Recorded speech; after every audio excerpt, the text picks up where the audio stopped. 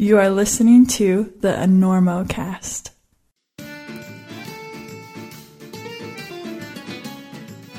Hey, Sportiva, what are you doing over there? Wait a minute. You're not messing with the TC Pro, are you? Wait, you're trying to make them better? Come on, let's not get crazy. Just put the shoes down, walk away. We'll have another espresso and talk about this, amico. The TC Pro is pretty much perfect as is. A pair of those free-soled El Cap, for Pete's sake. Let's not forget that little Tommy Caldwell designed those with a box of Crayolas and some glitter glue, while most of us were still wondering why our downturned shoes wouldn't smear for merda. Ascoltami, fratello. The off-width maniacs are going to lose it when you change their go-to shoe. And let me tell you, you don't want to mess with those people. They're loco. Oh, wait. You're telling me Tommy and Alex have suggested some changes to make them better? Well, if those guys are down, I guess I can't complain too much. Go ahead and see what you can do. And let us know when we can check out the new improved TC Pro at Sportiva.com or try them on at our favorite local shop. But look here, Sportiva. You start futzing with those Miras, and it's pistols at dawn. Capiche?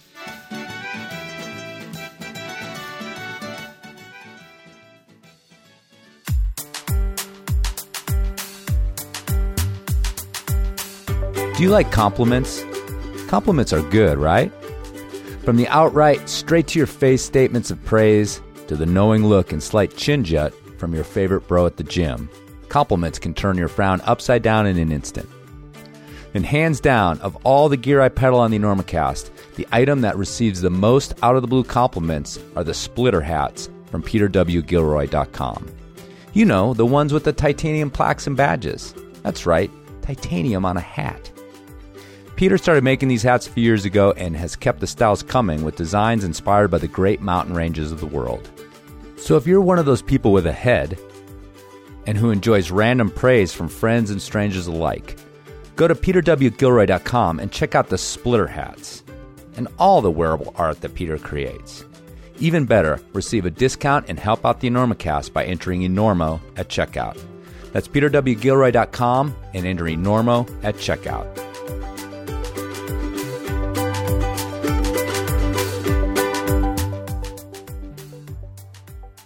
Listen, where are you playing in town? Are you playing here? We're doing the Enormo Dome, whatever it is. It's terrific. Oh, it's yeah, big big place sold that it side out. of town. That's a big nice. place. You sold What's it that, out. 20,000 seats? You really should run.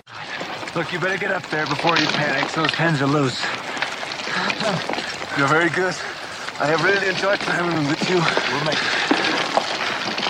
I don't think so. But we shall continue with style.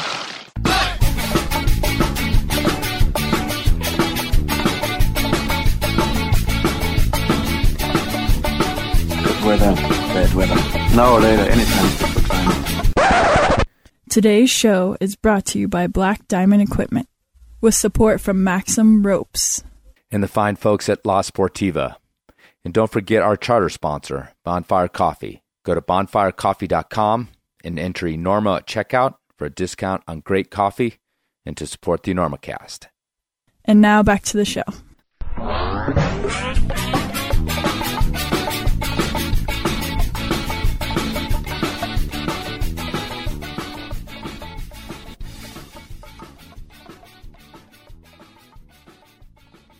Hello and welcome to the Enormocast. This is your host, Chris Kalous. It is September 27th, 2021, about 10:30 here in Colorado, and this is episode 228 of the Enormocast, a conversation with Aaron Livingston. But I tell you, this interview is a little bit hard to categorize. Aaron got in touch with me because we know each other, sort of. We have mutual friends. We've kind of orbited one another in the last few years. Kind of the case of him showing up in Moab as my time there was sort of getting limited a little bit more. So my interest in climbing around there was waning a little bit about the time he showed up. So we went climbing together in Rifle, and then we got together later after dinner, sat down in the trailer, the new mobile studio, the new old mobile studio, and sat down for this interview. And the reason that Aaron got in touch with me specifically through a friend was wanting to talk about his friend Nolan Smythe.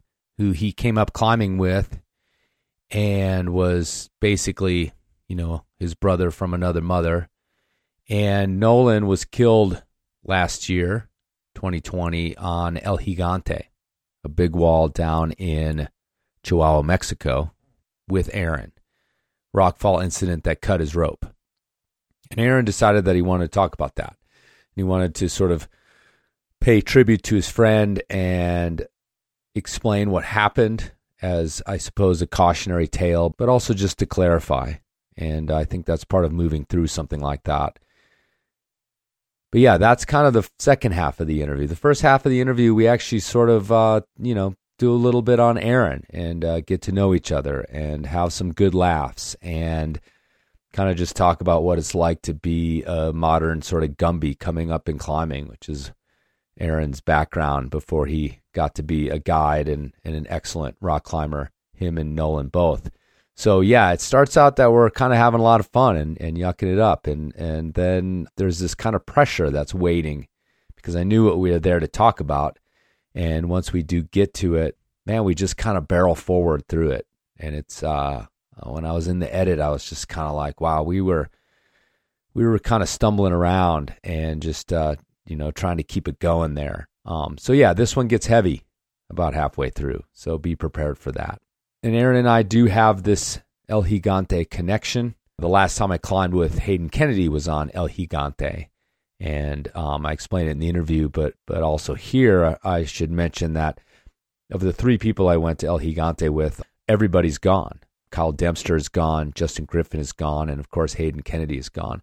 And so though our expedition went off without a hitch, actually was very successful, it still holds this very intense place in my mind. Certainly not as intense as where it exists for Aaron, but that connection maybe made this thing work, or at least made Aaron comfortable to talk about his friend Nolan and what happened to them on the wall. It's a long one, so we should probably just get right to it, and everybody can get to know Aaron Livingston right here, right now, and also get to know his friend Nolan Smythe. You smell that? The aroma of crisp Mountain Dew on living cowhide? That dusky scent only means one thing. That's right. September is upon us. Getting up early to mend them fences all summer's about to pay off when them crisp temps let you pull down on holes smaller than a whisker on a tadpole. Dime Edge is going to feel like 10 pesos. They're significantly larger. Look it up. And as you gallop into September with a twinkle in your eye and a spur in your buttocks, let Black Diamond be your trusty steed. They got all you need for pebble wrestling, sport climbing, and of course the best traditional climbing protection this old cowpoke's ever seen. If you ain't riding the range with a saddlebag full of Camelots, well son, you ain't cowboy or cowgirl or cowperson. You get my meaning. So when it comes to poking cows, well, that's your business. But as far as climbing goes, nobody has you covered head to toe like Black Diamond. Check them out at blackdiamondequipment.com or your favorite local shop. And though I might have gone too far this time, at the moment, Black Diamond is still a proud sponsor of the Enormocast.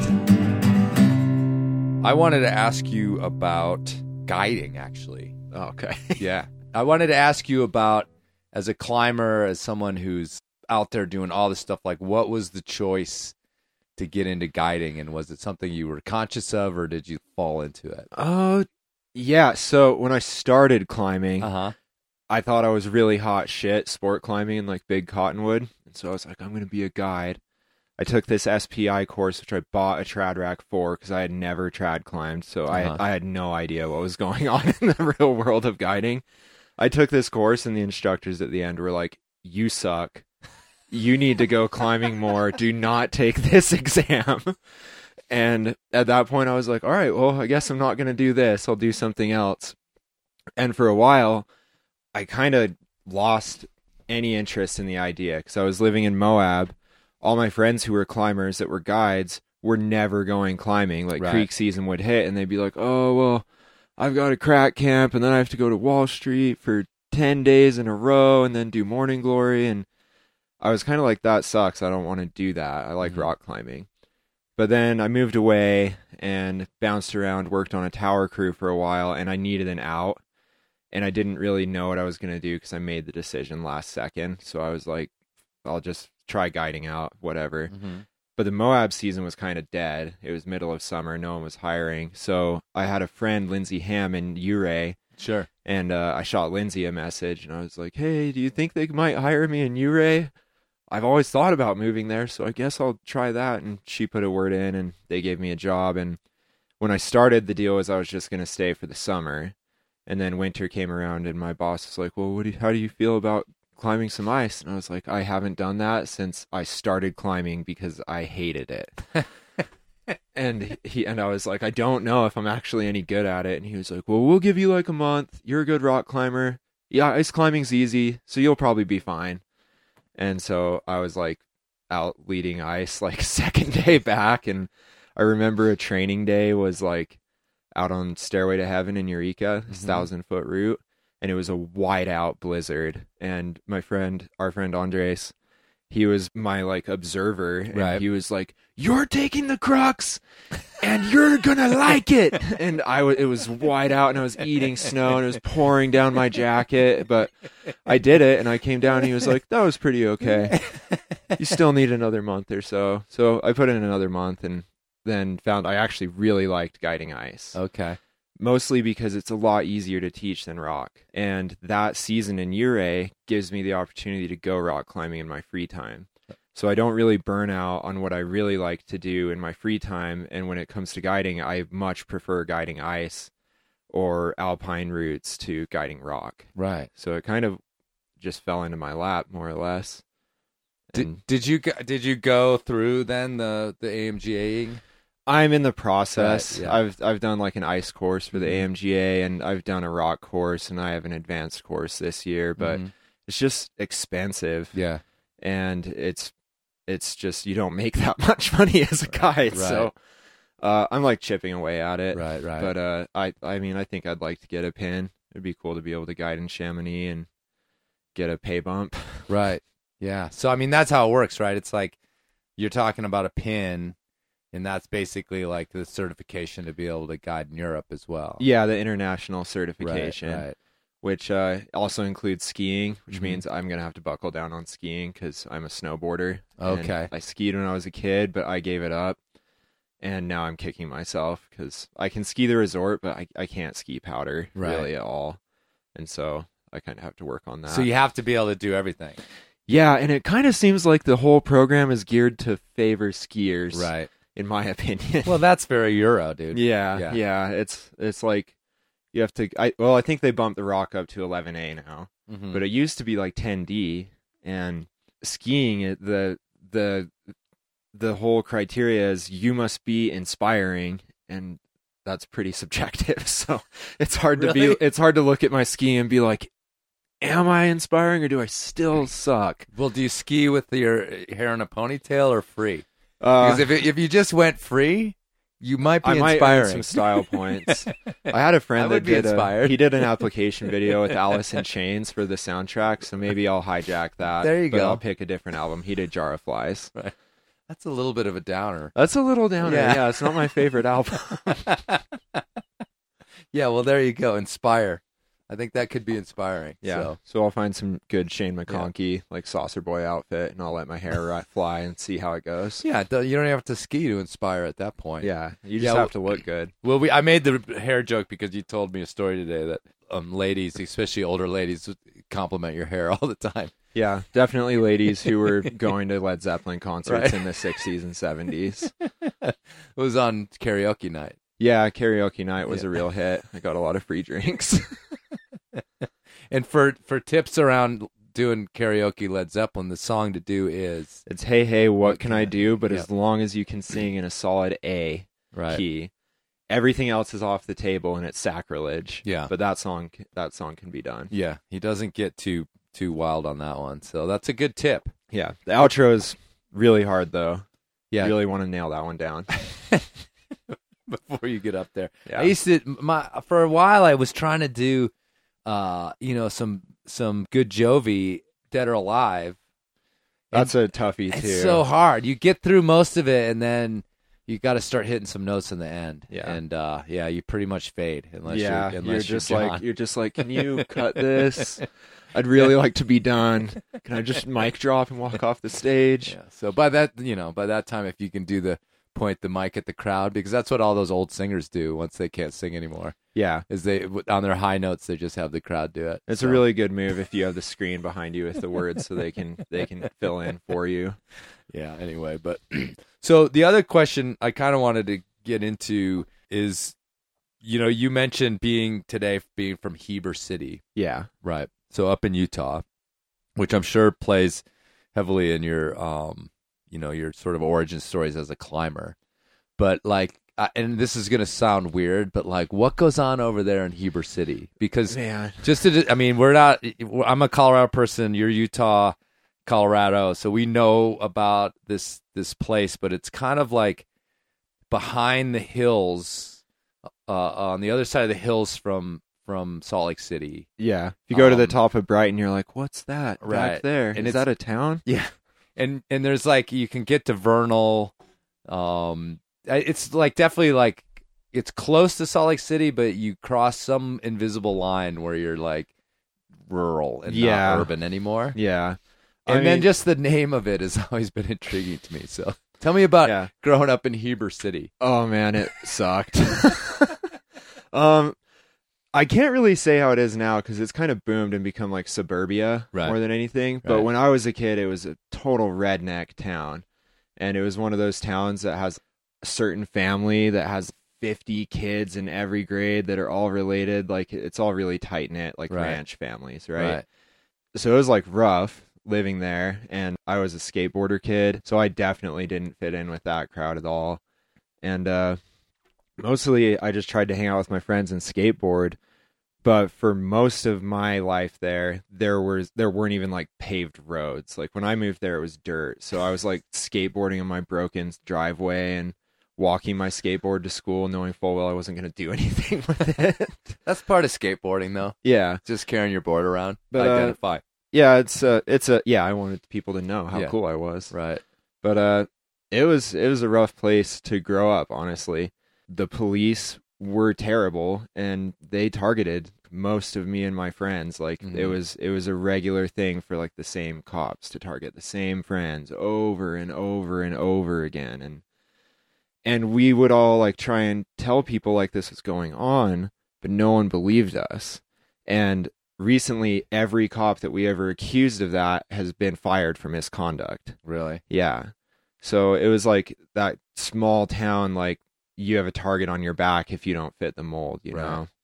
So it was hard, but I had good friends. Right. And my family was cool. I grew up Mormon, so that was... I was wondering if, I know it had to be, a pretty heavy LDS influence up there. Yeah, really heavy. Really, really heavy. And, that wasn't for me. So that was rough growing up, especially, I think I was 14 when I told my parents I wasn't into it. And my mom, her family came to Salt Lake with Brigham Young, so she's OG. Whoa. Yeah, but my dad was a convert, so he kind of got it and was more accepting, but it took my mom a really long time, and that was rough.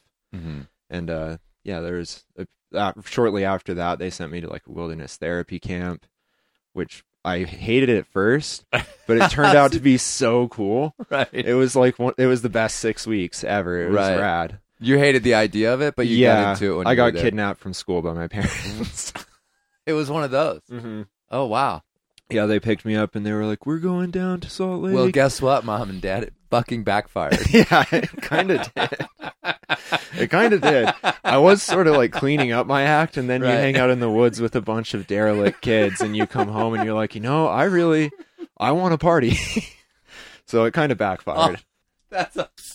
Those guys really clued me into some shit we haven't even been doing here. I was like, I heard about so many things I never even knew existed or were done on this planet. Well, the funny thing about that is, or one of the strange things is that in my town too, that would happen to kids, or you would get in trouble with the law and you'd actually be sentenced to go on like an outward bound trip. Yeah, exactly. And that, I mean, we're talking like high end suburbia, right? Yeah.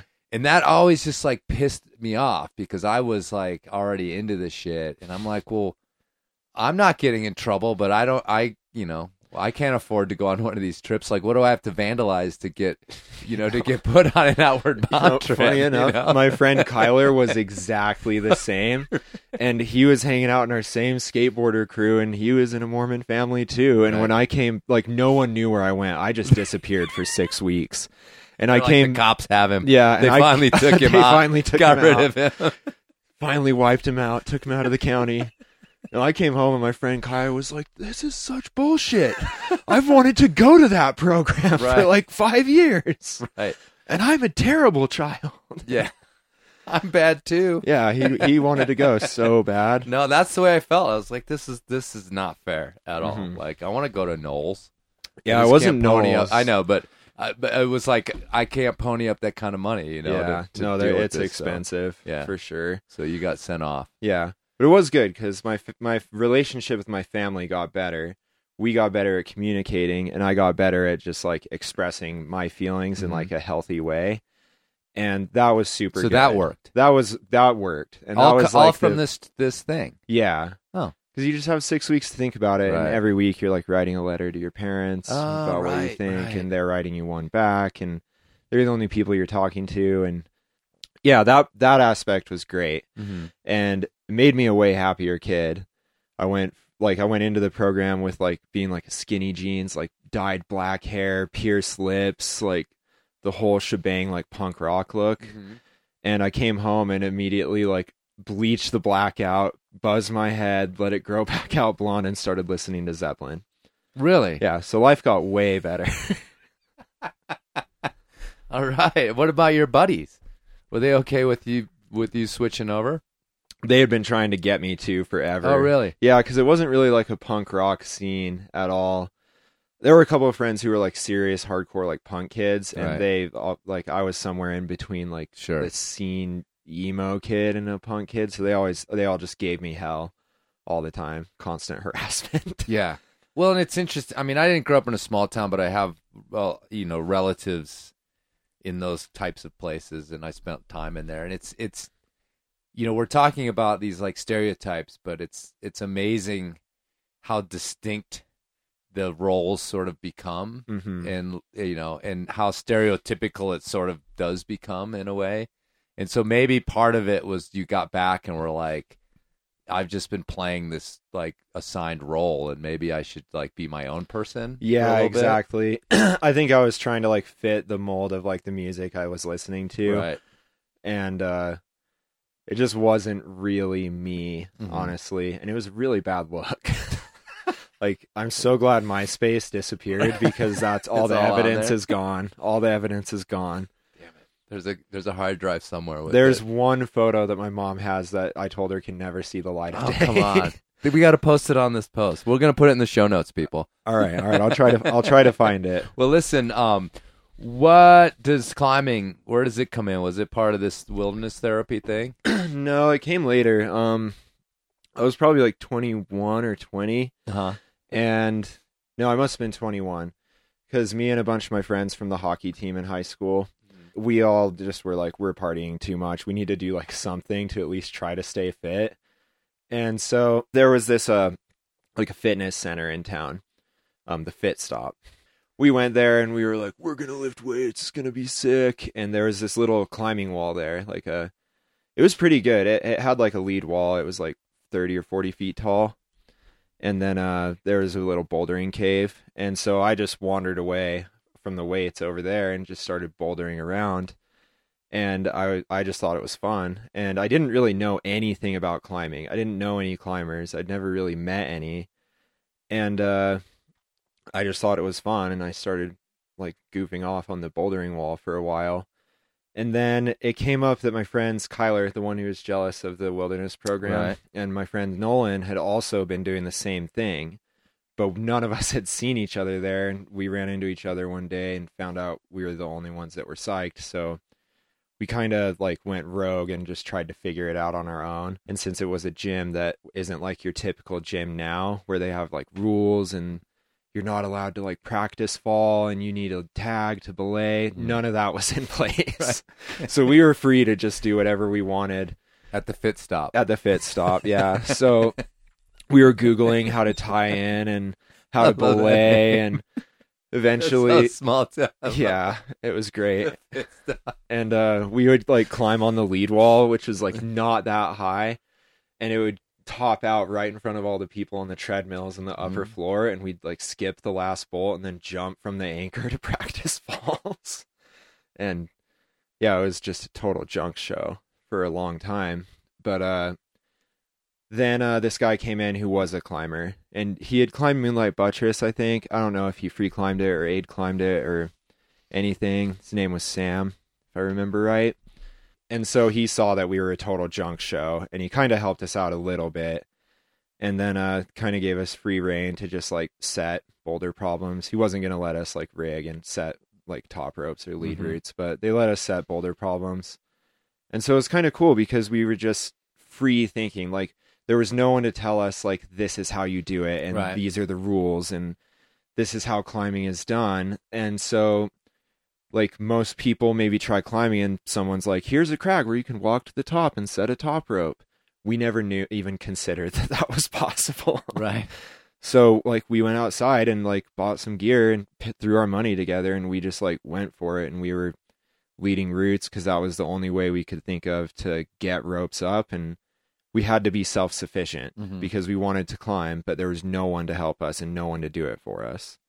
So we kind of just dove head in, and then Sam brought some magazines in, and there was that classic photo from Baffin, I think, that like mega portaledge camp, like 4 portaledges, I think, on a wall in like a storm. And we saw that and we were like, well, that's what we got to do. Like, that's obviously the real deal.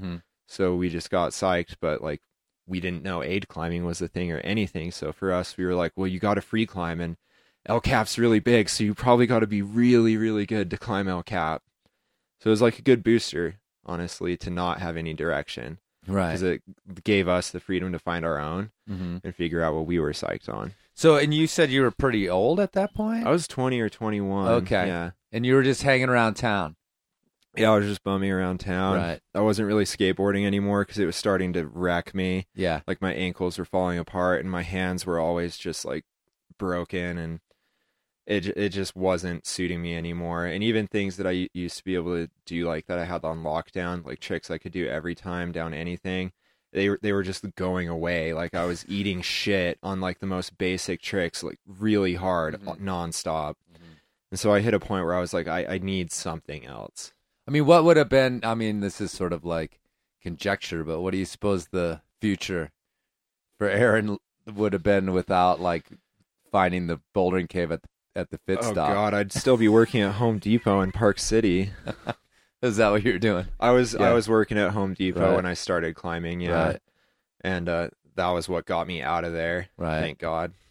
So these guys you were with, Nolan, and what was the other cat? Kyler. Right. Yeah. So, you know, everybody blossomed together. Did you guys all like start getting into adventures together? Yeah, we did. And then I remember there was a moment when Nolan and Kyler decided they were moving to Moab, and Nolan bought a van, and Kyler was a total dirtbag. He had like lived in shacks he built in the mountains for like 2 years.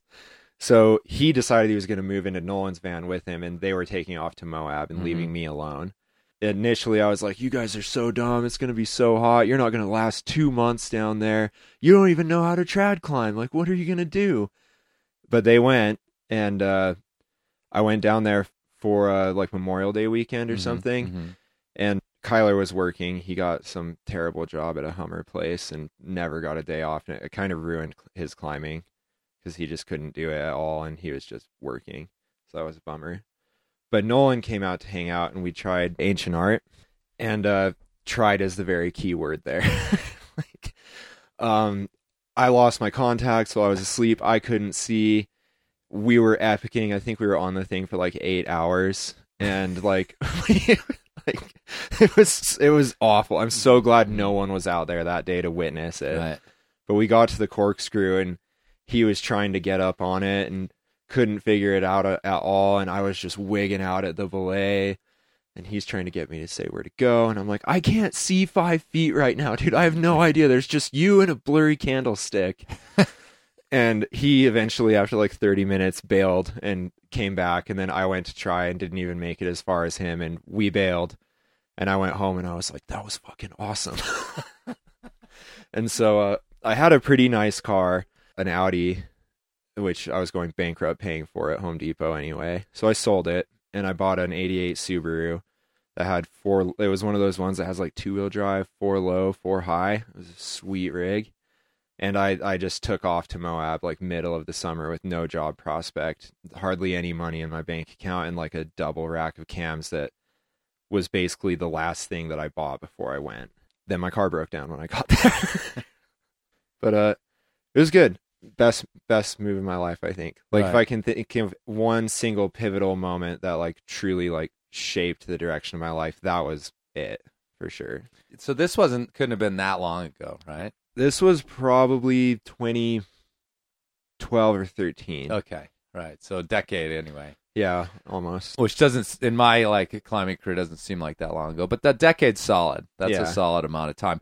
So I'm always interested. Like you guys kind of come from the hinterlands. You figured out climbing by yourself. Mm-hmm.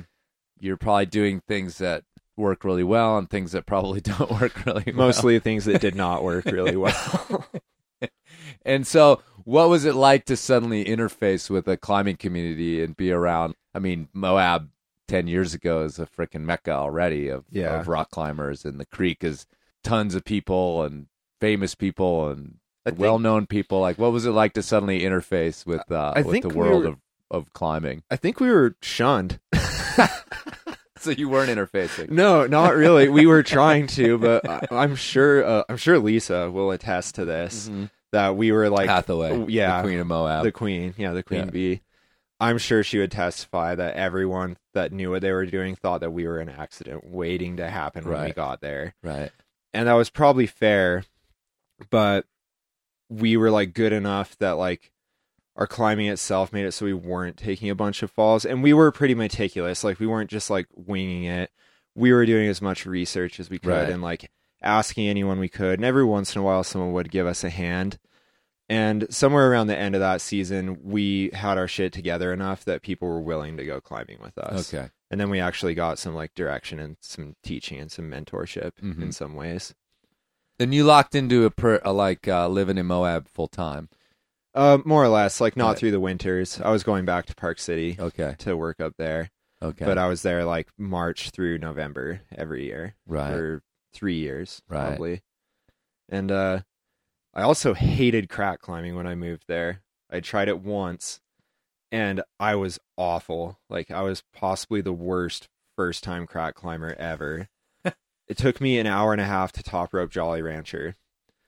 And I like came home and almost wanted to quit, but then I was like, no, actually, I kind of want to get good at this. So when I got to Moab, I just like was going to the crack house, like as much as I could, because I couldn't get partners that much.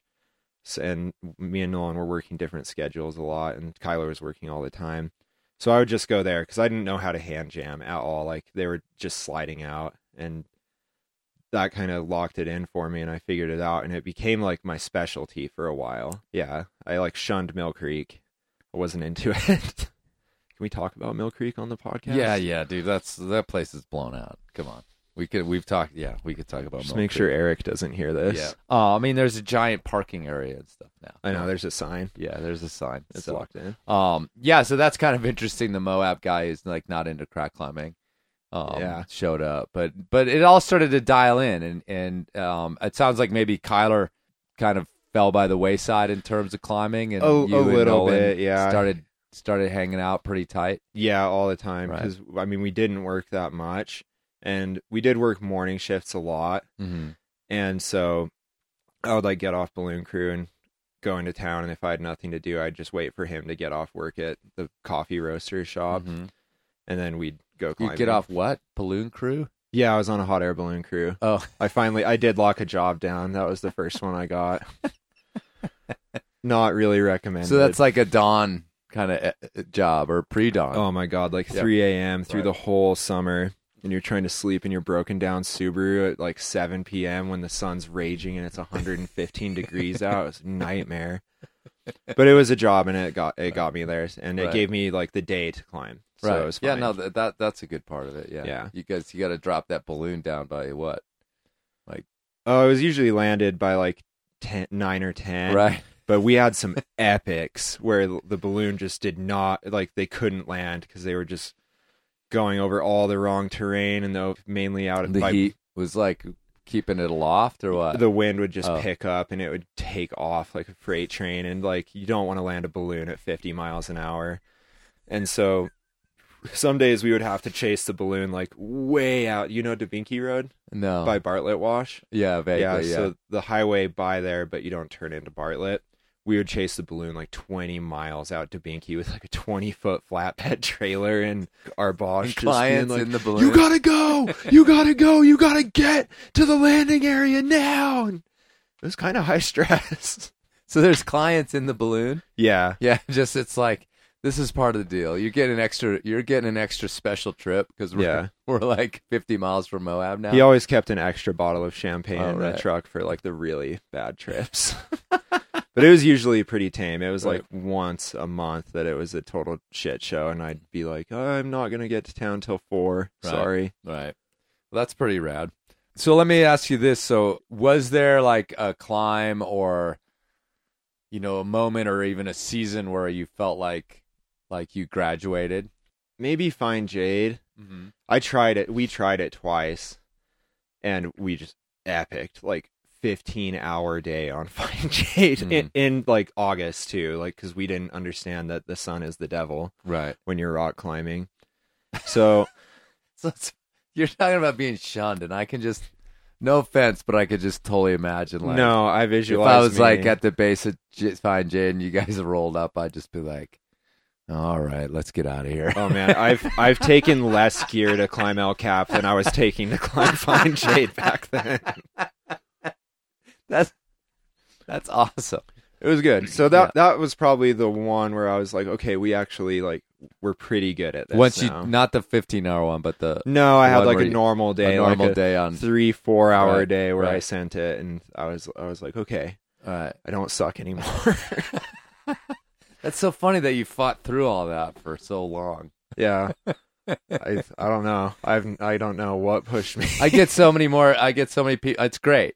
Because there's so I don't, this is probably apocryphal and it's not really how it happened, but, so many people are like, yeah, I took right to it. And I was like, it felt so supernatural. And like, it sounds like there was a little bit more of a trial and error. Yeah. But I mean, you guys survived at least back in those days. Yeah. And you learn a lot, and you most importantly, you become self-sufficient. Mm-hmm. You immediately learn to become a climber that's not relying on other people. Right. And I think that, not encouraging anyone to do it, but it does help you be know if you're motivated or not. Right. Because if you can get through that, then you probably are like in your heart, you're probably a climber for sure. Yeah. But if that kind of stuff is happening and you're not working through it, then you're either going to be on the really slow train, or it's just not for you. Mm-hmm.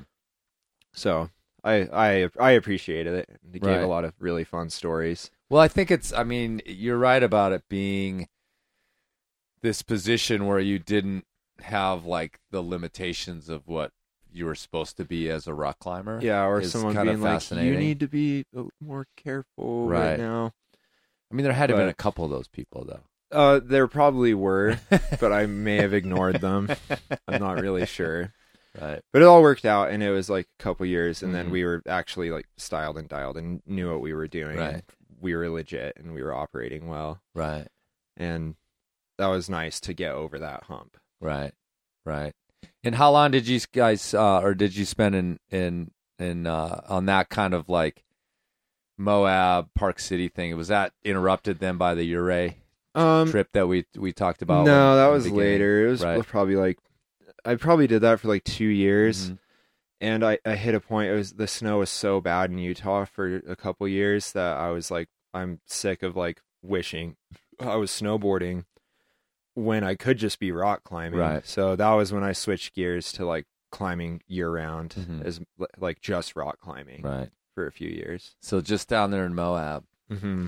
Yeah, that's pretty rad. Because I mean, it's like probably like I just said, I probably like walk by you guys or cross paths with you at some point. Oh God, And I probably. was like, all right, well, We're going to another crack. let's get out of here. Nah, maybe not, but yeah, it's funny because I mean, yeah, Moab's this place like that's. I mean, got a lot of folks that are just like dabbling, and some come in for a year and then leave. But it sounds like you guys were like felt like you were in for the long haul with this thing. Yeah. yeah. If you just imagine your classic Wall Street scene, we were in that scene. Okay. that paints the perfect picture. Right. Yeah, and I mean, Wall Street is like, again, this is an international podcast, but it's like, I mean, it's literally like a road with these walls directly on the highway. And I mean, in Moab, I mean, there's hard routes there for sure, and scary routes and everything else, but it's definitely the easiest hit out of town, with a lot of easy routes. A lot of guiding goes on there and stuff like that. So the running joke in Moab is the river guides who kind of like climb at Wall Street. That's totally awesome.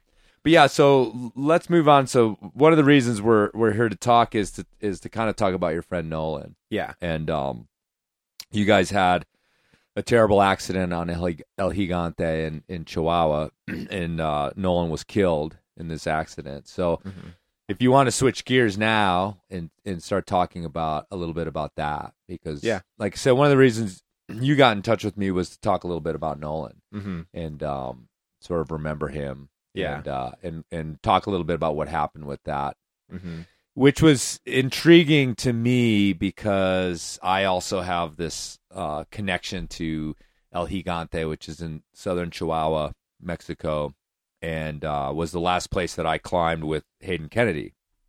And he didn't pass away on that wall, but the following year he did, took his own life.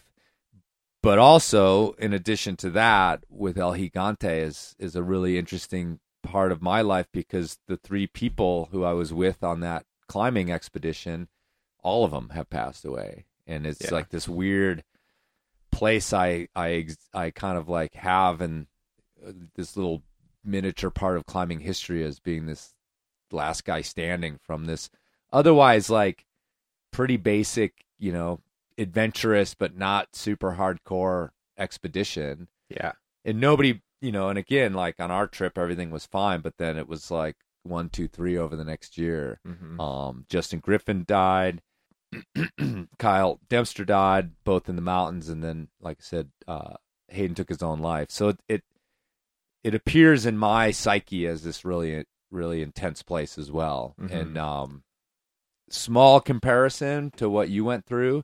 But it's a comparison, and it's made me feel for what did happen when you guys were down there, and I think in a deeper way than maybe some other folks. Yeah, I think last man standing is a good way to put it.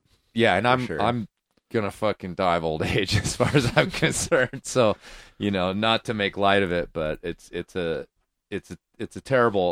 of a terrible little legacy that I have. Not by my own choice. So tell me a little bit about climbing with Nolan, just in general, and we'll lead up to that. But what do you think was special about you guys' partnership over the years? I think the most special part was that we were just all in sync. Like we were like connected in more of a way than just like we belayed for each other and we held the rope. Like he was my brother. He was the closest thing I ever had to a brother. I grew up with 2 sisters, and after I moved away from Moab, he still stayed there. And that connection was strong enough that there would be times where I'd be thinking about calling him just to talk about problems, girlfriend problems, whatever, life problems. And he would call me, or I would go to call him to like talk about like plans for like upcoming fall or spring or whatever. And I'd just try to hammer out a list of what we're going to do. And we would have the like same list, like to the T every single time. And, he was there for me through everything, through like the darkest times I've ever dealt with. He was always there and he was there any time of day. And I trusted him more than anyone when it came to going climbing, because I knew he was going to take care of me. I knew he was going to take care of me and my family if something happened. And I knew I could trust him to be on his shit and that I didn't have to worry. We didn't have to talk or harass each other. We'd rib each other about things, but we never had to worry. And it was always fun. No matter how stressful anything got, it was always super fun. And we always had a good time. And we bickered like an old married couple, but we got along like famously, like in a way I haven't really found. And I've been like looking really hard. And yeah, it was any time with Nolan was the best time. And we could talk about deep things, or we could just joke and give each other shit all day long. And we could just like transition seamlessly through all of that. And no one ever got their feelings hurt. And if someone had to be told that they were doing something in a way that you didn't like, there was never an argument. It was just like, okay, well, I'll just switch up however I'm doing this and we'll move on. So it was just always fun. What were some of the adventures you guys got into? Well, I'm trying to think chronological order. It doesn't matter. We did a free ascent of Space Shot together. That was awesome. I took a really bad fall on that route. I kind of got off route on like this pitch after the crux. I took this huge fall and like ripped a couple pieces of gear because I somehow ended up on the aid line instead of the free climbing line. And I just blew it, and I took this like 50-footer and landed on my back, and he immediately went into rescue mode. I thought I had broken a rib, but I was fine. I was just rattled. And we didn't even have to talk about it, and I just went down to the belay, and we went down to the bivvy, and we slept for the night, and next day we got back into it, and we didn't have to discuss it at all. Finished it out the next day, and it was awesome. And we did the second free ascent of Original Sin out on Mount Hooker. That's a route out in Wyoming in the Wind River Range. It's a 2,000-foot wall. It's famous for this Royal Robbins route and for Todd Skinner and Paul Piana route, Jaded Lady. So Maury Birdwell and Jesse Huey did this free version of the Robbins route that I had always been intrigued by.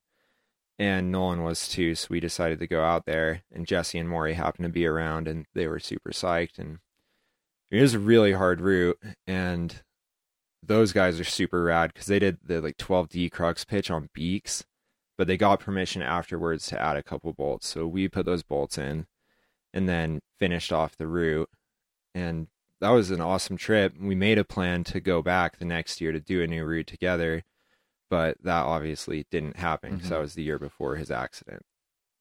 Talk about the opportunity to go down and climb El Gigante. Yeah, so it came up through Nolan's girlfriend, Savannah, and she was working on a film, and they needed some people to go down there ahead of time to do some light duty rigging. Like, we didn't have to rig for the shoot or anything. All we had to do was go to the mountain, bring a couple static ropes, and on our way down the mountain, because most people rappel in these days. I know you walked in, right? We did a little bit of both. Yeah. We wrapped in and stashed on is it the Critter Bivvy? Yeah. The second one. And then climbed out. And then went around. And then waited a day. Oh, no, that was the same day the guys went down to the bottom. They wrapped. Justin and Kyle wrapped. And so the next day we came down to the bottom, which gave them a day to get ahead of us. Okay. So that was kind of complicated. But yeah, we walked down to the bottom. Yeah, so we were wrapping the wall, and our only duty was to carry a few extra static ropes to leave on the anchors. And that was it. And then we were done, and we were on a climbing trip, and us getting there was funded. We weren't getting paid. We weren't getting like our food bought, but they got us there, and they took care of the logistics and everything. So we got there, and we just had time on our hands. So we were like, well, fuck it. Like, we like hanging out on walls. So we just planned for like a 7-day climb. Okay. Because we're not like the raddest climbers. Like a 13A pitch here or there, we can do that. But a wall like that has like 3 or 4 of them, we kind of like wanted a real solid shot because we didn't really want to have to go back to do it. Sure. Well, let's back up just a little bit, like, because I don't think I've ever talked about this specifically, but like, talk about just the logistics of this place. I mean, because we have an example of Mexico, and we can kind of compare notes a bit of going to Potrero, which is like become like just complete, like almost European style vacation climbing. Yeah. You know, and this place is a little bit out there. So who were you guys working with, or who were the powers at play working with down there to sort of outfit and be your fixer guy down there? So we hired this guy, Tiny Almada. Okay. And Tiny is the man. Like anyone who's going down there should try to hire Tiny, honestly. Because he's I think our guy might have basically like retired. Yeah, Fernando? the guy, at the ranch. Yeah, at the ranch. Yeah, Fernando did help us out later on, but we'll get to that. Right. But Tiny lives in Chihuahua, so the city of Chihuahua. All right. So you can fly in, and he picks you up, and he's a wall climber. He's climbed Logical Progression. He did a first ascent on El Gigante. Like, he's got first ascents all over that canyon. Like, he's a legit climber, and he speaks really good English and really good Spanish. And he has kit at home that you can like get from him. Like, if you need a portaledge, he's got it. Or if you need an extra haul bag or dry bags, like he can kit you out with anything you might have forgotten and give you the tour, get you to all the right spots to get food. Like, he's dialed. And so we landed, met him. He picked us up, and we did our errands. We got our food. We took care of our stuff and got our bags packed. And the next day, we got in his car and drove out to Basaseachi, and it's like a 4 or 5 hour drive from there, I think. And it's like rural Mexico. Like, you're not anywhere near anything for almost the whole drive. It's kind of like driving through like the Western Sierra foothills in some ways, only there's cartel everywhere. Right. So you drive all the way in, and he's got a guy, Valentin, who's a rancher in the town outside the park. And so Valentin is like, he helps Tiny, but he can round up like local porters and that kind of thing to carry your bags out. And so he's got the whole scene dialed. Right. But you get there, and then you have this long, gnarly dirt road to drive. And so we don't go straight there. We go to sleep at Valentin's house. His wife made us amazing homemade tortillas, and what was it? Margarita was her name. And they were the sweetest people ever. And then the next morning, he rounded up his boys, and we drove out, and it's like 2 hour dirt road drive just to get like near the top of El Gigante. And then you've got to carry bags like out across this kind of exposed ridge. Like, it's definitely got sections that are like 4th, 5th class scrambling, and you got to get like haul bags through it. Like, it's definitely complex to get in there, unless you're super light and fast and you're doing it in a day or something. And then you're on top of the mountain, and everyone leaves you, and you're like in the middle of nowhere. Like, it's remote.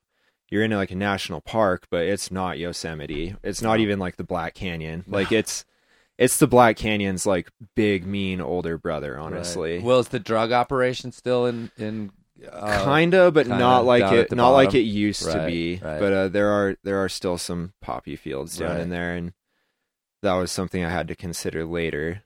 But because we were rafting and we didn't really think about it, Tiny was just like, "Yeah, don't go over there.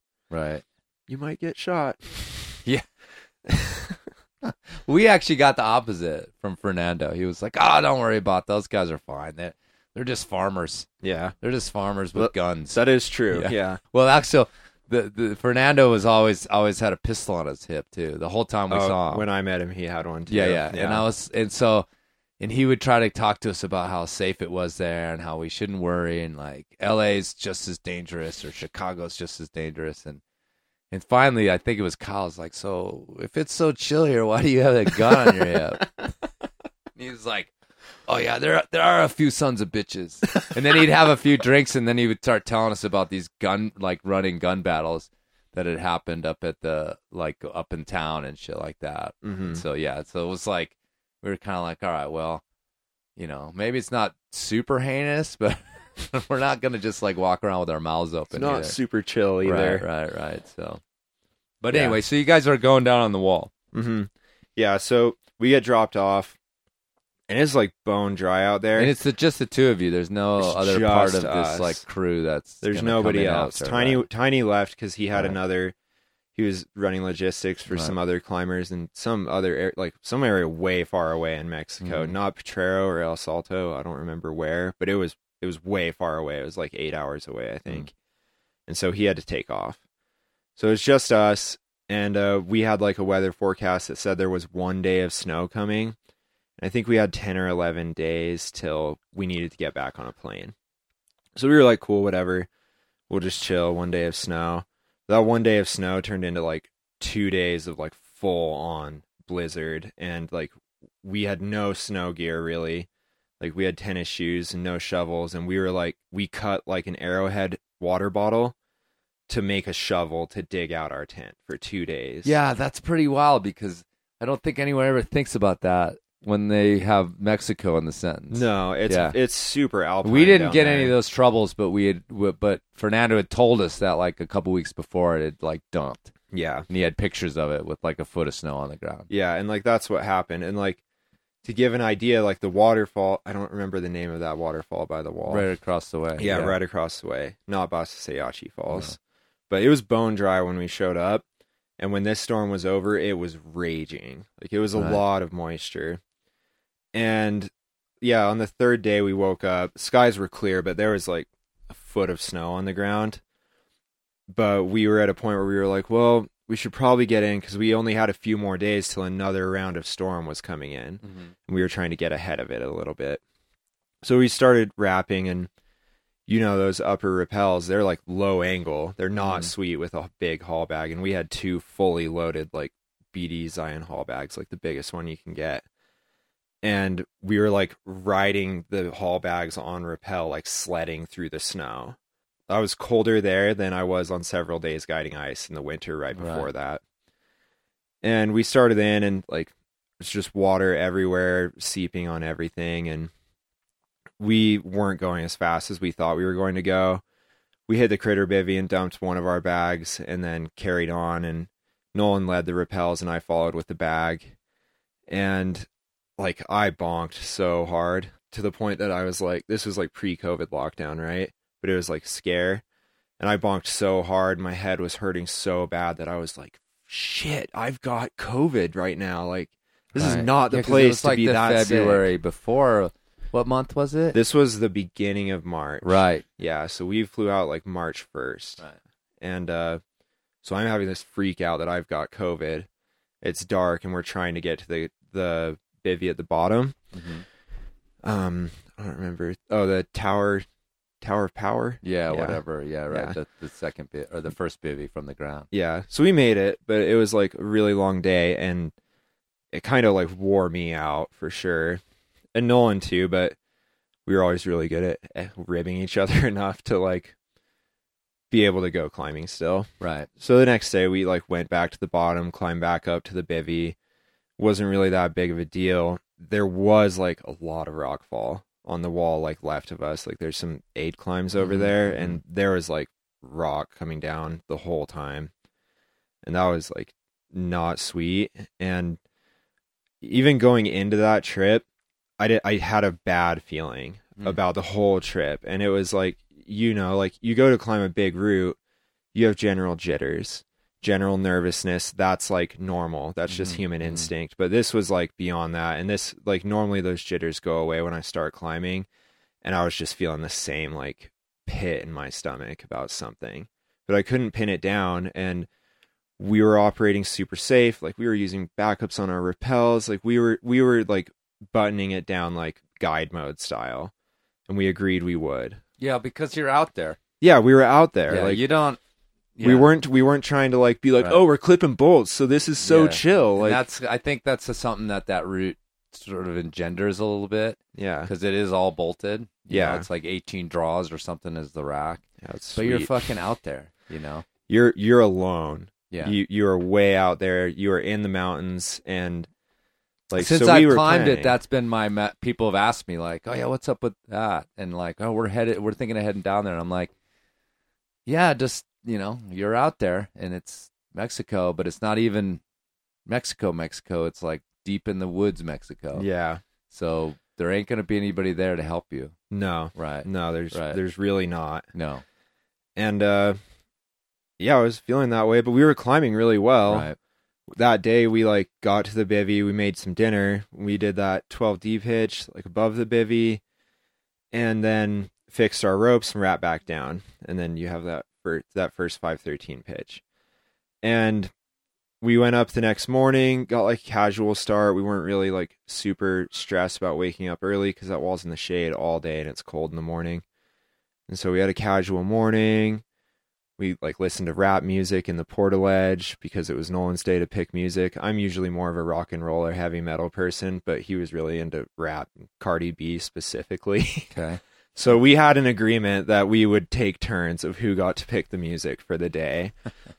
And so it was his day. We listened to Cardi B at breakfast. And we went up and we did that pitch. It took a few tries, but we got it done pretty quickly. And it was always easier to climb that hard with Nolan because he was really good at just getting beta really fast. And so he got the beta and I was able to just replicate it. Mm-hmm. And then we got into like the first debate of the trip, which was, do we like carry on and take the kit, or do we push our fixed ropes higher and come back to the bivvy and carry on in the morning? And I'd been quarterbacking a lot for like the last couple days, and Nolan, it was his turn to quarterback, and he really wanted to like climb and try and get up to that like next 12D pitch, the like really sandbagged one. Right. Yeah, so he really wanted to like climb and try to get that pitch done, and we had spotted this little like hanging portaledge bivvy that had a tiny ledge on it on the way down, so we were like, well, we'll try to get there, and if we don't send that pitch, then we'll just go up and we'll come back down. And so that was the plan. And I fought him on it really hard, and he pushed back, and I relented just because it's a partnership and there's ebbs and flows and you've got to relent. And I didn't personally really have a good reason other than I was like, I don't want to. Right. I didn't have a good reason. Right. And we carried on. We tried that pitch. It got dark as we tried that pitch. Neither of us got it. And so we went to go on, and then there's this 11A pitch maybe right after that, and that was his lead. And we had just rock, paper, scissors at the bottom. And he took off. We had like a cigarette together. I fist bumped him, told him to be really careful, don't go too fast. Like, it's dark and we don't need to hurry. We just need to climb like 2 511 pitches. Like, this will go quick. Mm-hmm. And he agreed. We fist bumped and said have fun. And he took off, and everything was super tight, and we were double checking everything the whole time, right? And I'm watching his headlamp like just go. And I see him like get this ledge, and he mantles up onto it, and he's standing on it, and he grabs a draw, and he's like reaching for the bolt. And as he's reaching for the bolt, the whole thing just like came out. And like, it was dark. I don't know how big it was exactly, but it was huge. And like, he just yelled rock. That was the only thing he cared about, was like just warning me about what was happening. I ducked, and this fucking thing, like this fucking massive block, goes right over my head and like blows the hair on my head. And the rope came tight, and then it was loose. And all I remember was like the rope going loose and seeing a headlamp go. Right. And like, I didn't hear anything from him, but my only thought was, like, my first thought was that his helmet fell off, right? And then my second thought was like, why the fuck isn't the rope tight? And then I immediately was like, I was just like, I didn't put him on belay. I fucked up. Like, we totally fucked up, and it's my fault. And I looked down, and I had the gree and it was in my hands, and it was loaded, and everything was right. And I looked up, and there was just this dangling end of sliced rope in my face. And I was like 14 pitches up a big wall, and Nolan was gone. and I didn't know what to do.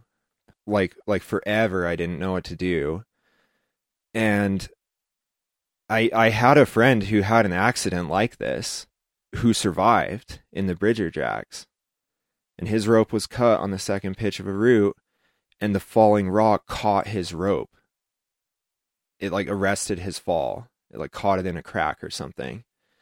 And so I'm like wrestling, and I'm like trying to deal and be real, but at the same time I'm like hearing him like in my ear, like clear as day, like yelling up to me, and I'm just looking down and like trying to figure out if it's like real. And I spent 2 fucking hours at that belay just like trying to decide if like I thought he was down there or not.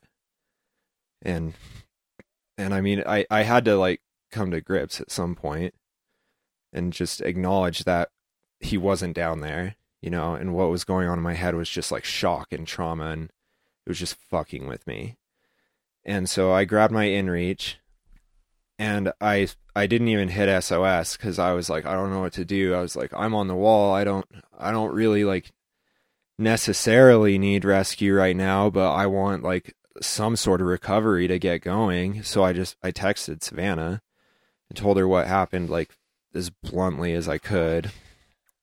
And obviously took her a while to deal, but I didn't know if I should hit SOS, and I was trying to make a plan. And like, I didn't really think I could rappel, because you know, there's that lichen traverse, that big long traverse underneath me. And that was a motherfucker to rappel with someone helping you on the other end with a bag. And there was a storm coming the next day, Right. like in the afternoon. So I was like, I can't ditch my bivy kit. I can't really rap with my bivy kit. I don't know the fucking way out of this canyon at all. And so I had to make the choice to like rope solo. It was like intense to decide, but we had a stick clip because our friend Jordan, he also like epicked out there. And, oh, that's right. Yeah, and the only reason that like things went okay for him and Hayden was they brought a stick clip. Mm-hmm. So we brought one on like their recommendation. And so that was just what I went into doing. And So let me just hold on. So you spent the night, or you started doing this immediately?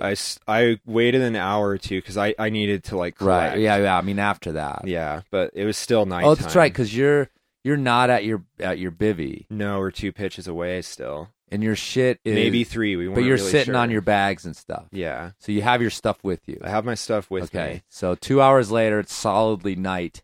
Yeah. I've Middle of smoked the a night. whole bag of tobacco. Right. And I remember you saying that to me, just like sitting there smoking cigs. Oh, dude, till my lips were like feeling sunburned. Like I plowed through a whole bag right then and there. And then I had to make a choice what to do, and I couldn't like carry everything. So I had to like dive into the bag and start throwing his shit off the wall. I had to throw his shoes. I had to throw like everything. I kept like a shirt or two for Savannah and for his mom. But I couldn't keep anything else because I had to go light. And I even went, I was like dumping out water because the critter bivvy was like 5 pitches away. And I needed to get there by the next evening anyway. So I was like, I can't be carrying like 2 days of water for 2 people right now. So I dumped everything but a gallon. And then I told Sav what I was doing, and she took care of everything else, like left me alone, like started getting people together to come down for a rescue, took care of telling his parents, which fucking sucks for her, and I don't envy that. And she left me alone to do my thing. And I made it 2 pitches, and then I was at our bivvy that we were aiming for, and the sun came up. Right. And at that point, I'm just like, I'm like wasted. Dude, you like completely wrung out. Yeah, totally. Like I've already been like rock climbing for like 24 hours at that point because we woke up early-ish, like 7 or 8. That's a casual big hole start, right? Right. So I'd been climbing for nearly 24 hours, and I was tired, and I knew it, and I didn't want to fuck up. So I just set up my portaledge, put up the rain fly, laid down to just take a nap. And at that point, Savannah was like, you need to like hit the red button, or it was either that point or at the bottom of the pitch below. Somewhere in there, she was like, you need to hit the button because we need to like get more things in motion than just what I have going in motion. So I hit it, and then like just sat there listening to podcasts, smoking more cigarettes, cigarettes. There's like I'll just I was drawn into this story in the night because Angela Van Wiemersch called me, and I was either driving back from the desert or going to the desert, I think to the North Wash, and I got the call, and I was like, oh, cool, Angela, like, sweet, I love talking to Angela, you know, but also like, why is Angela calling me? You know, because we're not like bosom buddies or anything. Yeah. And then right away she was just like frantic on the phone, and I, you know, and it was a classic thing where I was like, all right, hold on, I got to pull over. You know, and she like sprayed what had all happened. I'm like, okay, well, you know, we can take a minute here.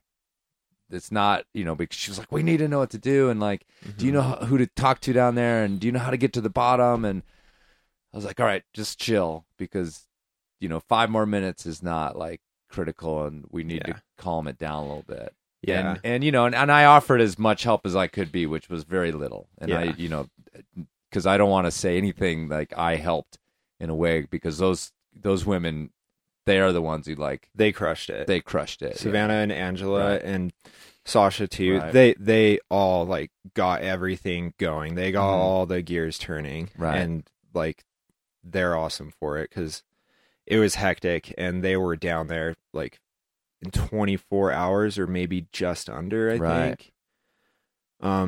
Well, and I was like, okay, well, what's Aaron's situation? And I was like, were they wall climbing? Does he have bivy gear?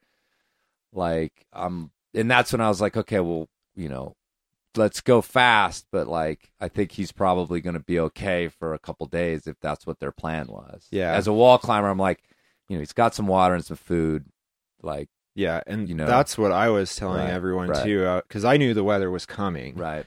And so I knew it was going to suck. Yeah. But I was like, I will like make it. Right. If I have to stay down here. But I was like, if people come down here and they're not ready, and this storm hits with all the fury of Satan, I'm not going to be prepared to take care of all of those people. So I was like, everyone needs to be calm, try and make it happen. But if it can't happen reasonably, like, don't do it. Right. Like, don't come down here.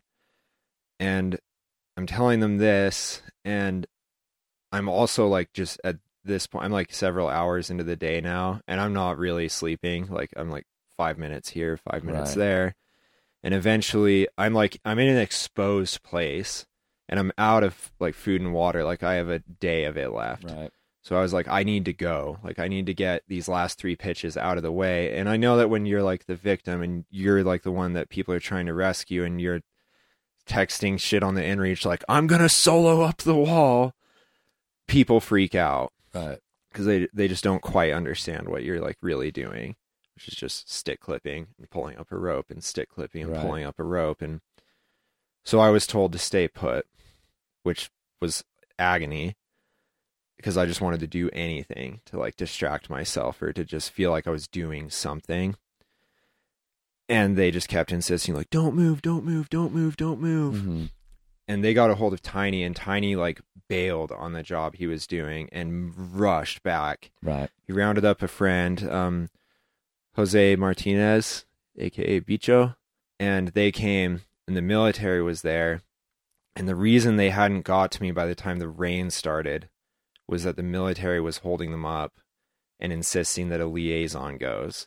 And this liaison had a 2-inch webbing, like rental type harness, a figure 8, and a prusik. And they were like trying not to let Tiny go. And eventually he hit a point where he was like, we need to go now, or we're not going. And we can't do that. And I think he like potentially risked like prison time. Right. Like, he defied the military, which you don't do in Mexico. No. And he went down, and they got me, and we like jogged for hours through the night in the pouring rain, and we brought my bags up to Critter Bivvy, left it there with the intent to go back and get it later. But we just grabbed what we needed out of there, and we carried on and topped out in like this just apocalyptic storm. And Valentin was there with some of his wife's tortillas, which was great. And me, Jose, and Tiny crawled into a cave and like just had to like spoon all night in this like gnarly storm that when we were soaked to the bone and there were no extra clothes or anything for us to wear. And this storm raged for like 3 days. So it would have been really bad if I had been pinned down where I was instead of where I was trying to go. But they got me. But as soon as they got to me, I like turned into a robot, and I was like not processing what was going on anymore. And I just turned into like recovery mode, and I was like, we have to go get him. Like, I'm not leaving here unless we actually make like a real effort to go fucking get him. And if we do and we fail, then I can like live with that. But I was like, I'm not just going to walk away from here. And so we hung out in Boss Sayashi for 3 days, waiting for the military to get their shit together. But it's a bureaucracy, and everyone's talking to their boss and their boss and their boss, and nothing was getting done. So it came time to like make an executive decision. Angela called up our friend Jackson Marvell, and Jackson was climbing in Jackson Hole, and he bailed on his personal project, drove down to Salt Lake, got on a plane, flew to Chihuahua, hopped in a helicopter, and flew out to us. Mm-hmm. And we had a short window, but like a 1-day window between rounds of this storm, and the military didn't have it together. So we rounded up a chopper, and the military was pissed.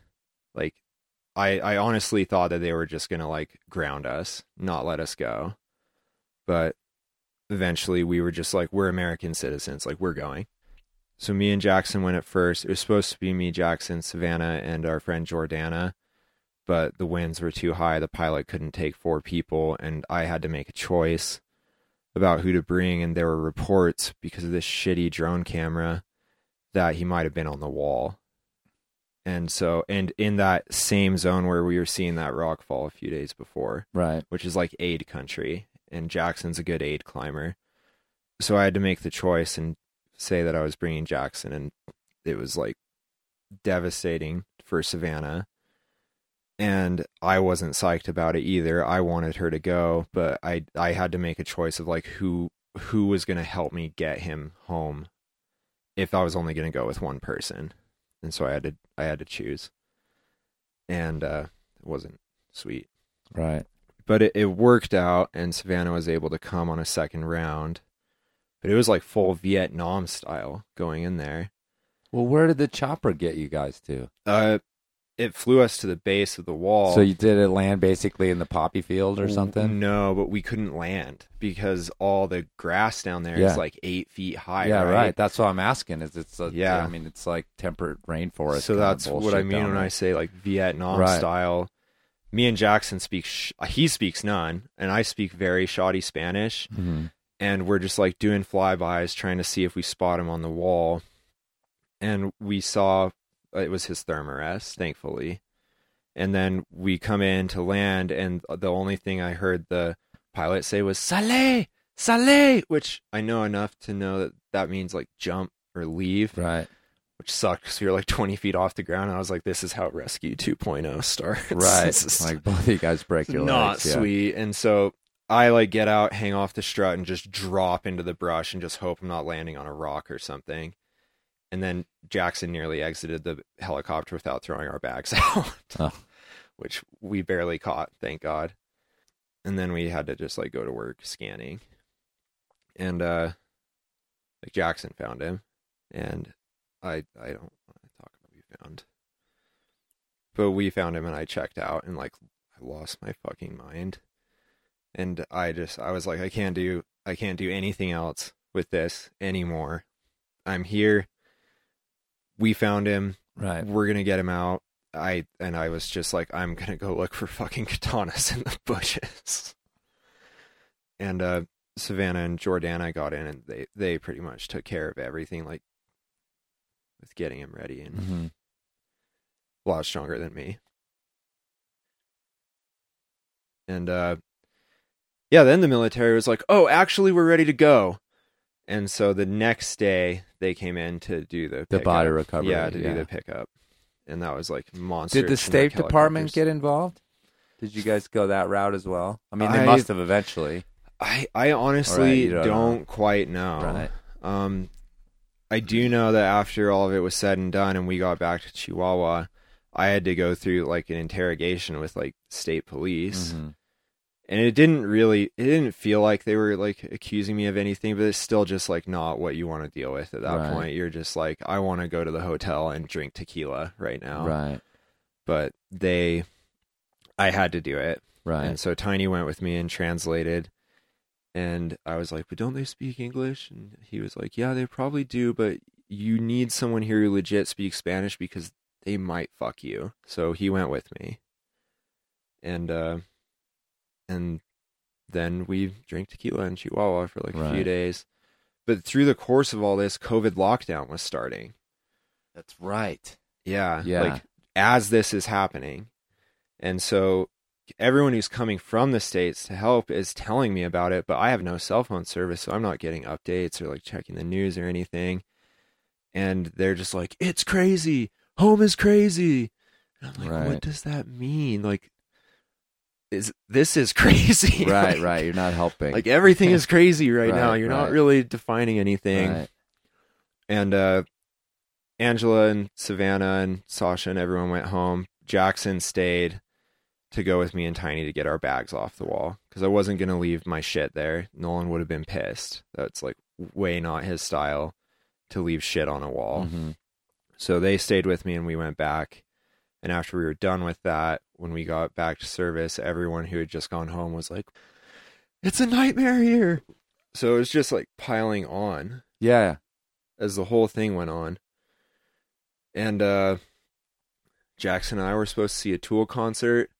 We tried to change our plane tickets to make that happen, and that got canceled. Right. I was like, that was devastating too. I was hoping to do like something fun, just something to like unwind and not think about it. And instead, I came home to like, I couldn't go see anyone I cared about. I couldn't go see anyone that Nolan cared about. I couldn't do any of the things that you normally do to unwind when you deal with something like that. Like give people closure and get some consolation and like just reminisce about your friend that's gone. I got none of that. And then on top of all that, the day after we landed in Salt Lake, there was a fucking earthquake. And it like shook the building we were staying in to the point that I woke up and was like contemplating diving out the 3rd-story window of this building. Like it was an earthquake. And so it was just like going on and on and on and on the whole time. And then once it was like the whole situation with Nolan was settled down, I just had to go stay at my parents' house for 2 weeks, see nobody, talk to nobody. And I just plowed through tequila. I brought a duffel bag of tequila home from Mexico, which was like, I didn't know what else to do. And I like wanted to quit climbing for a little while, but I had the profound realization that while like I lost arguably the most important person in my life because of it, I would have never had that person in that way if it wasn't for it. And so I had to just make a decision that it was going to be sacrilege and it was going to be like dishonoring him and what we were doing if I did quit. Mm-hmm. It wasn't going to fly and it wasn't going to sit well with me. So this was 2020, a year and a half ago, March, and we communicated a little bit in there. And I mean, I don't think I had anything really helpful to say other than, that I was sorry. But I mean, what happened to get you to this point? Because we're talking openly about Nolan and mm-hmm. We both choked up a bit, but I know Hayden and I can't always just talk openly about him. Yeah. Even now. And I wasn't directly involved the way you were. So tell me a little bit about if there has been healing, if there were moments where you've, made strides forward from it. I mean, aside from like that realization that climbing was still important to you and would have been important to him. But yeah.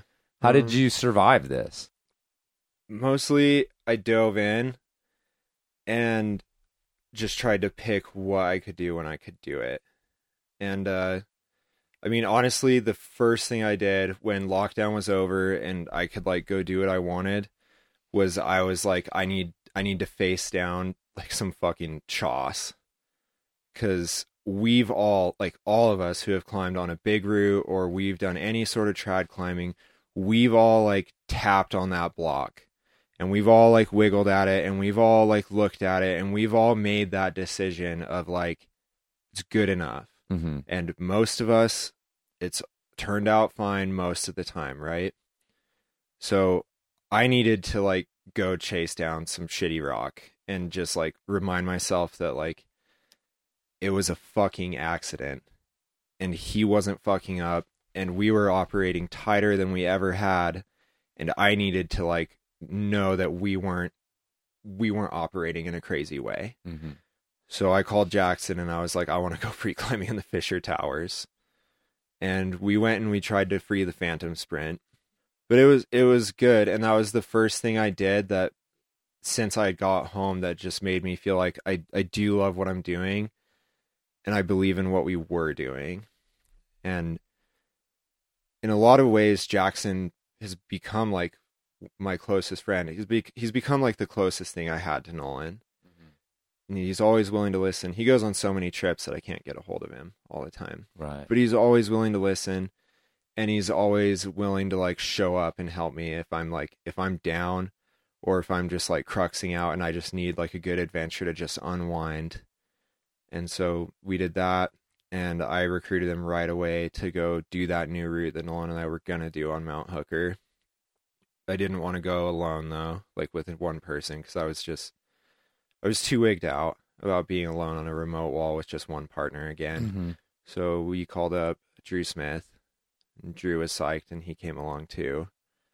And we went out there. The line Nolan and I had picked, I did some research. It turned out that it's a total shit section of wall. There's like 2 A3 routes that just report like massive amounts of chassis 5/8 climbing. So we picked a different line, and it turned out awesome. And it was like, that was like the thing for me that after I did that, I was like, I feel like I've honored his memory. I've given him like what he wanted, because we were in the tent on top of El Gigante and we were talking about that trip nonstop, and he just kept saying like, I just want to do something, like get my name on that wall because it's like the most impressive wall I've ever seen in my life. And so I needed to do that for him, and we did. We called it the Optimist for him. Eternally optimistic. And we lucked out. It turned out really good, and it's not a shit pile for Right. And I got to go climbing with a bunch of other people that were really close with him. Our friend Casey, who's a climbing ranger in Yosemite, we did Freerider together. We got it right as COVID lockdown lifted there, which was magical because it was just us. Mm-hmm. There's no one else on El Cap. There was no one driving around. And we just got to spend like 4 days talking about Nolan, and that was just part of mine and Nolan's to-do list. And I had a list, and I've been just trying to chip away at it as much as I can. And I've done a lot, but I haven't totally finished the list yet, so I'm still working on it. Right. And so compare your climbing and like your attitude towards it now versus, let's say, in the weeks leading up to that El Gigante trip. Like, what's the evolution look like, do you think?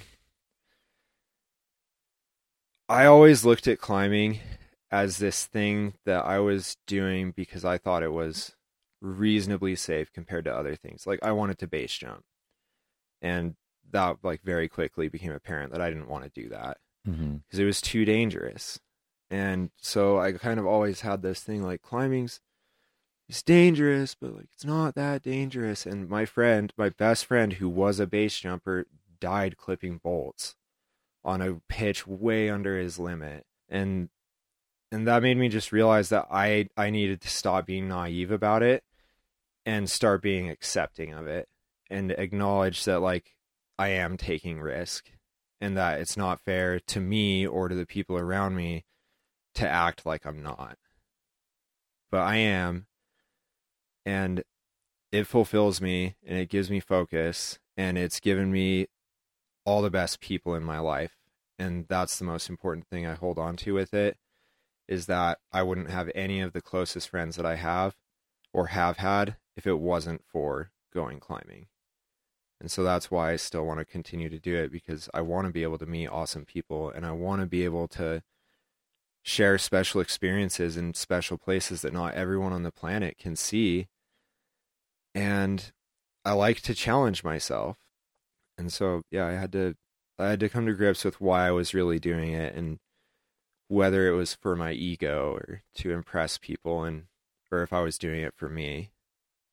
And I realized I was, but it was hard. And I've had to have hard talks with people, and you know, I want to live a long life, but I also know that, like, I could die in the mountains, and I want the people that love me to know that if that happened, it wasn't what I was looking for.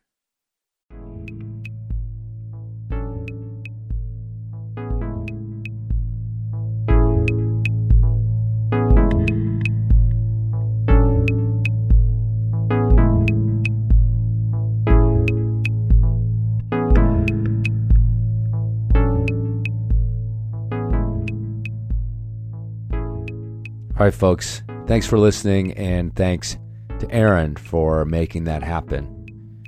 And I've been thinking about it a lot since we did this interview, and how if you stay in the game long enough, you know, as far as adventure climbing is concerned, you're probably going to have some sort of paradigm-shattering incident.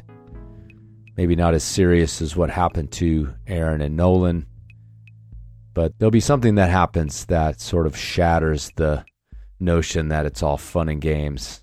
Every moment is sort of better than the last, and bring you down to earth a little bit.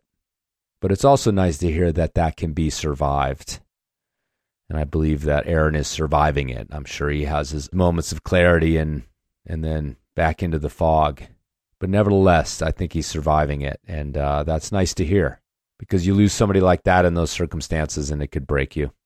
So with that in mind, and I know I say it every episode, but it does mean something to me, and I do want you guys to be safe, because I've seen the fallout of these tragedies. I've experienced it, and it's sad, and it's life-shattering, and frankly, mostly climbing is supposed to be fun and games. So keep it that way, take it easy, communicate, and of course, check your knots.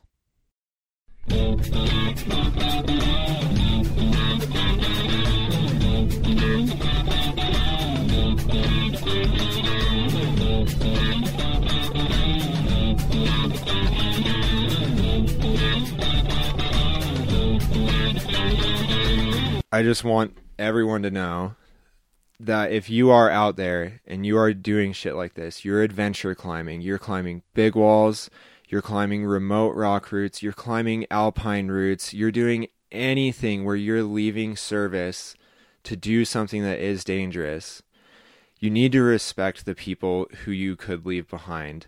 You need to buy an inReach. It's inexcusable not to have it anymore. And in an event that something only happens to one of you, it could save the other person's life.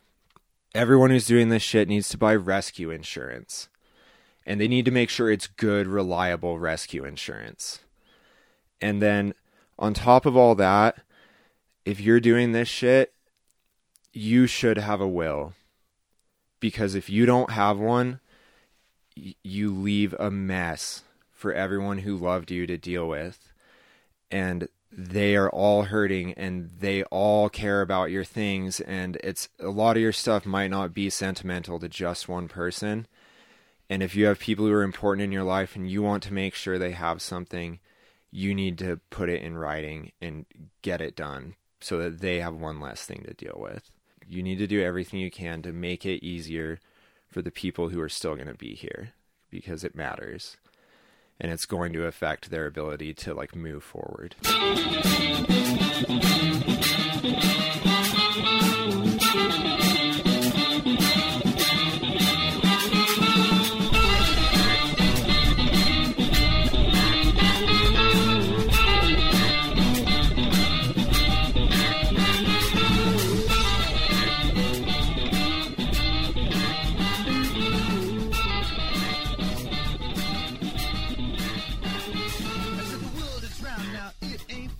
The teachers told me that's where it's at, so I